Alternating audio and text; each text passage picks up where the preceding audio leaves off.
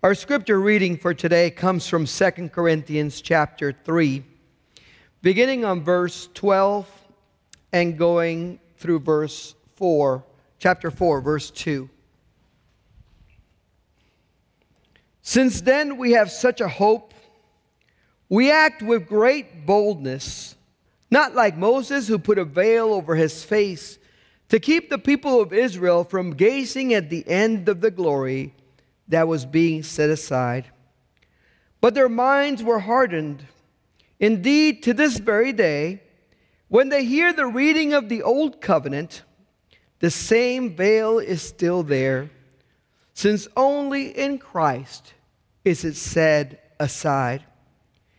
Indeed, to this very day, whenever Moses is read, a veil lies over their minds.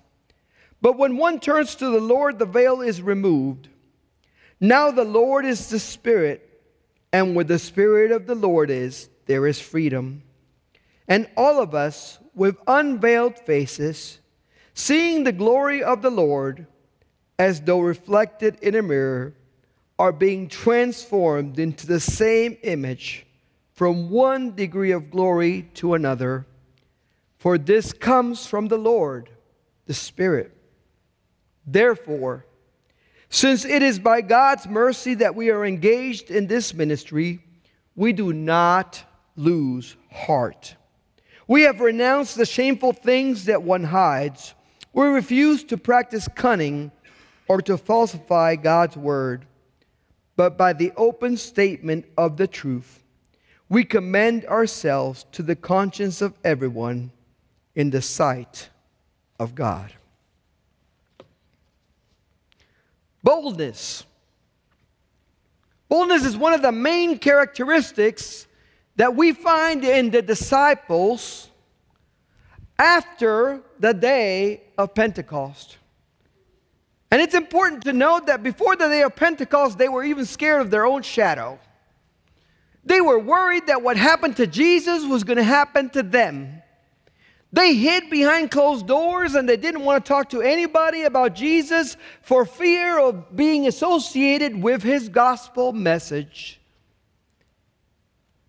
But at Pentecost, something happened. When the Holy Spirit fell upon them and upon all those who were gathered there in Jerusalem waiting for the Holy Spirit, tongues of fire appeared over each person, and they were filled with the power and the presence of God, to such a point that they became bold for the Lord. Bold enough not to care if people killed them. Bold enough not to care who heard them talk about Jesus. Bold enough to heal people in the name of Jesus. Bold enough to stand up for the glory revealed in Jesus Christ as the Son of God. When the Holy Spirit fell, it was as if that veil that had been over their faces throughout Jesus' ministry, that had kept them from seeing who he truly was finally lifted. It was as if the scriptures began to make more sense to them as they realized that indeed the one that they had walked with for 3 years was the Son of God, the Christ, the Messiah. But it took the work of God through the Holy Spirit for this to happen. In 2 Corinthians, Paul explains how the lifting of this veil works. You see, in the Old Testament, when Moses went up to the mountain to get the law from God, and he saw God's backside and he returned, he truly did glow like a glow stick. But he didn't just glow like a glow stick, he was more like the sun. He was so bright, so shiny, that people felt like they needed something to protect them from all the bright light. I mean, he was glowing to the point that they said, we can't handle this glory that is shining off your face. We need you to cover it up. We need you to put something over it. We need you to hide it from us because we just can't handle it. And the scripture says that Moses obliged. He put on a veil so that they would be protected. Well, I wasn't kidding when I said that I tried to find a manly veil to wear for you today, but apparently that's not a thing. Hard to find. And so I thought about, what do we use to guard from light? Sunglasses. How many of you own a pair of sunglasses or have owned a pair of sunglasses? Now, where do you keep your sunglasses? In the car. Most of us keep them either on our person or in the car. Does anybody know why you keep them in the car? Because when you go driving, that's when you're going to experience a situation where the blinding light will be so strong that you're going to need something so you can see and navigate your way through, right? And so I thought about it. I thought, these protect us from the light. It's what we use to diminish the light so that we can operate and see clearly. We use it to cover it up. We use it to diminish it. And to many, this represents the veil that our scripture is talking about. Because the veil was used by Moses to diminish the glory of God that was shining from his face towards the people so that they wouldn't be afraid and scared of it. But when the people asked for the physical veil to be put on by Moses, Paul tells us that a spiritual veil was also placed before them. One that kept them from seeing the glory of God that was revealed in his Son, Jesus Christ. Haven't you wondered why so many Jews at the time of Jesus did not recognize him as the true Son of God? After all the miracles, after all the signs, after all the things he did, it's because of this spiritual veil that was keeping them from seeing that he really was the glory of God revealed in human flesh. Well, when we wear shades to cover ourselves and to keep ourselves from the light, we often forget to take them off. And one day I got up in the morning and it was really bright, and I put them on and I wore them to work. And unfortunately, we're in Georgia and the weather here is fickle as all get out. And so when I got out of work, it wasn't sunny anymore, but I still had my shades on. And I got up into my car and I got driving, and I was like, what a horrible day. It's so dark and gloomy. And I started getting depressed. I started looking out through my glasses and going, wow, this day could not be any darker. And then in good old Georgia fashion, somebody cut me off. And I had to slam on my brakes, and my glasses went flying off my face. And I went, it's not really that dark. It's not really as gloomy as I thought. It's not really as bad as I saw it. It's not really what I was seeing before. The removal of those glasses showed me a truth that I could not see while I had them on. And for that moment, I realized what those glasses were doing and what this veil did to the people. It kept them from seeing the full glory of God that was being revealed in Christ. And in many ways, what Paul was saying is, this is what has happened to us. The veil remains in place until some external force helps it be removed, because we have a tendency to keep it on. And he says the only way that this veil is removed is when we come to turn to Jesus, and he says, I'll get that for you. I'm going to get that for you so you can truly see my full glory. But so many people are afraid of the glory of God. They want to keep the glasses on. You know why? Because the scripture tells us that when you actually see the glory of Christ, it changes you. It transforms you. It's going to do something to you that is going to change you from where you are to what you're going to become. The Greek word here is metamorphosis.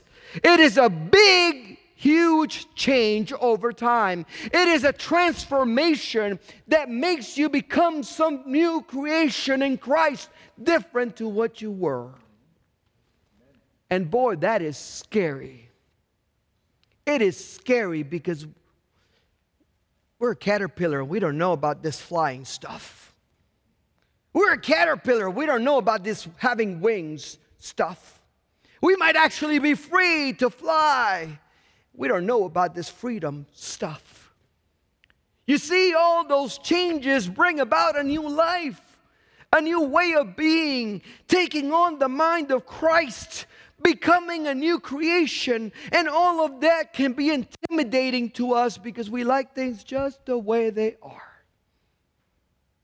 Change is scary. And so, like the people of Israel, we say, can you cover that up?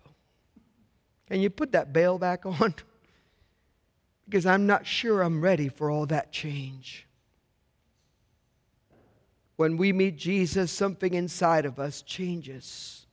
The veil is removed and we can finally bask in the glory of God. But we don't only bask in that glory so we can get a nice suntan. We bask in that glory so that we can reflect that glory to somebody else. So that we can become like Moses and glow to the point that people see in us the light of Christ and want to know how we came to glow as we do. How many people are asking you, what's different about you? You got something different. When anybody comes up to you and says, I noticed something different about you, that's the glory of God. That is the glory of God glowing out from you. That is the love of Christ being reflected. That is the stuff that Moses had after he had been in God's presence. And Paul says we need to have the veil removed so that we can glow. But I want you to notice that you and I don't transform a single person. God does it. All we do is shine the light. And God transforms. And God changes. And God brings about the new life. Notice that we don't reflect our own glory or our own light. Every light that we reflect has to come from the Father of lights, who has given us Jesus Christ. Notice that all of this comes from the Lord, from God's Spirit. And in essence is not our doing, but is God's work in each and every person. Therefore, Paul says, it is by God's mercy that we are engaged in this ministry, and because of this, we do not lose heart. And boy, this is a big whew. I am so glad it does not depend on me. You know why? Because I mess up. You know why? Because I am not perfect. You know why? Because I can be unloving and unkind. Because I can be unforgiving. But the one that we are reflecting, the one that we are sharing is perfect. The one that we are sharing is forgiving. The one that we are sharing is loving. And the one that we are sharing can bring anybody from darkness to light. Like that. He has a power that all we do is reflect. We are reflectors of the glory of God. And therefore, we don't lose heart. When we mess up and when we fail, we know that He is still there to lift us up. We know that He's still there to forgive us. We know that He is still there to empower us to get back into what we need to do to fulfill His plans. And it is so good to know that it depends on Jesus Christ and not on me. But because it depends on God and not on us, when things do get tough and when we do mess up, and when we are told not to lose heart, we're also told to renounce the shameful things that one hides. That we refuse to practice cunning or to falsify God's word. But by the open statement of the truth, that we commend ourselves to the conscience of everyone in the sight of God. What does that mean? When we mess up, the right response is, I messed up and I fess up to it. The right response is to acknowledge to God that we did wrong and to ask for forgiveness so that there can be restitution. The right response is not to try to justify ourselves in our own righteousness, but to take on the righteousness of Christ that is able to clear away my sin. The right response is not to play word games with God, but to acknowledge that His truth is the only truth, and that we need to ascribe to God's truth if we want to live. In this, I think Paul was talking again about the effect of the veil. He's saying if you picked up the veil and you put it back on, repent of your sin and have Jesus remove the veil once again so you can see clearly. And so that God's glory is not impaired by your sin, so that you can truly reflect the glory of God into the darkness that surrounds you. There were those in Paul's time that just tried to justify the veil. You know, I really like the veil. It's comfortable. I really like the veil. It's the way we've always done it. I really like the veil. It's the law. It's a checklist I can follow. I like the veil. And Paul was saying you cannot have the veil and follow Christ. You've got to take it off for the glory of God to shine and reflect off you. Stick to the truth of what God has revealed in Jesus Christ. Today, we are being invited to take off the veil and to look upon the glory of God face to face in such a way that it changes and transforms our hearts, our lives, our witness, and everything about us. Because if you have come into face-to-face contact with Jesus, you cannot help but reflect His glory and His light into the darkness of this world. It's going to happen. Moses did not ask to glow. In fact, I'm sure he found it pretty annoying, because everywhere he went, it's like, but he did glow because he was in the presence of the Almighty God, who is the light of the world.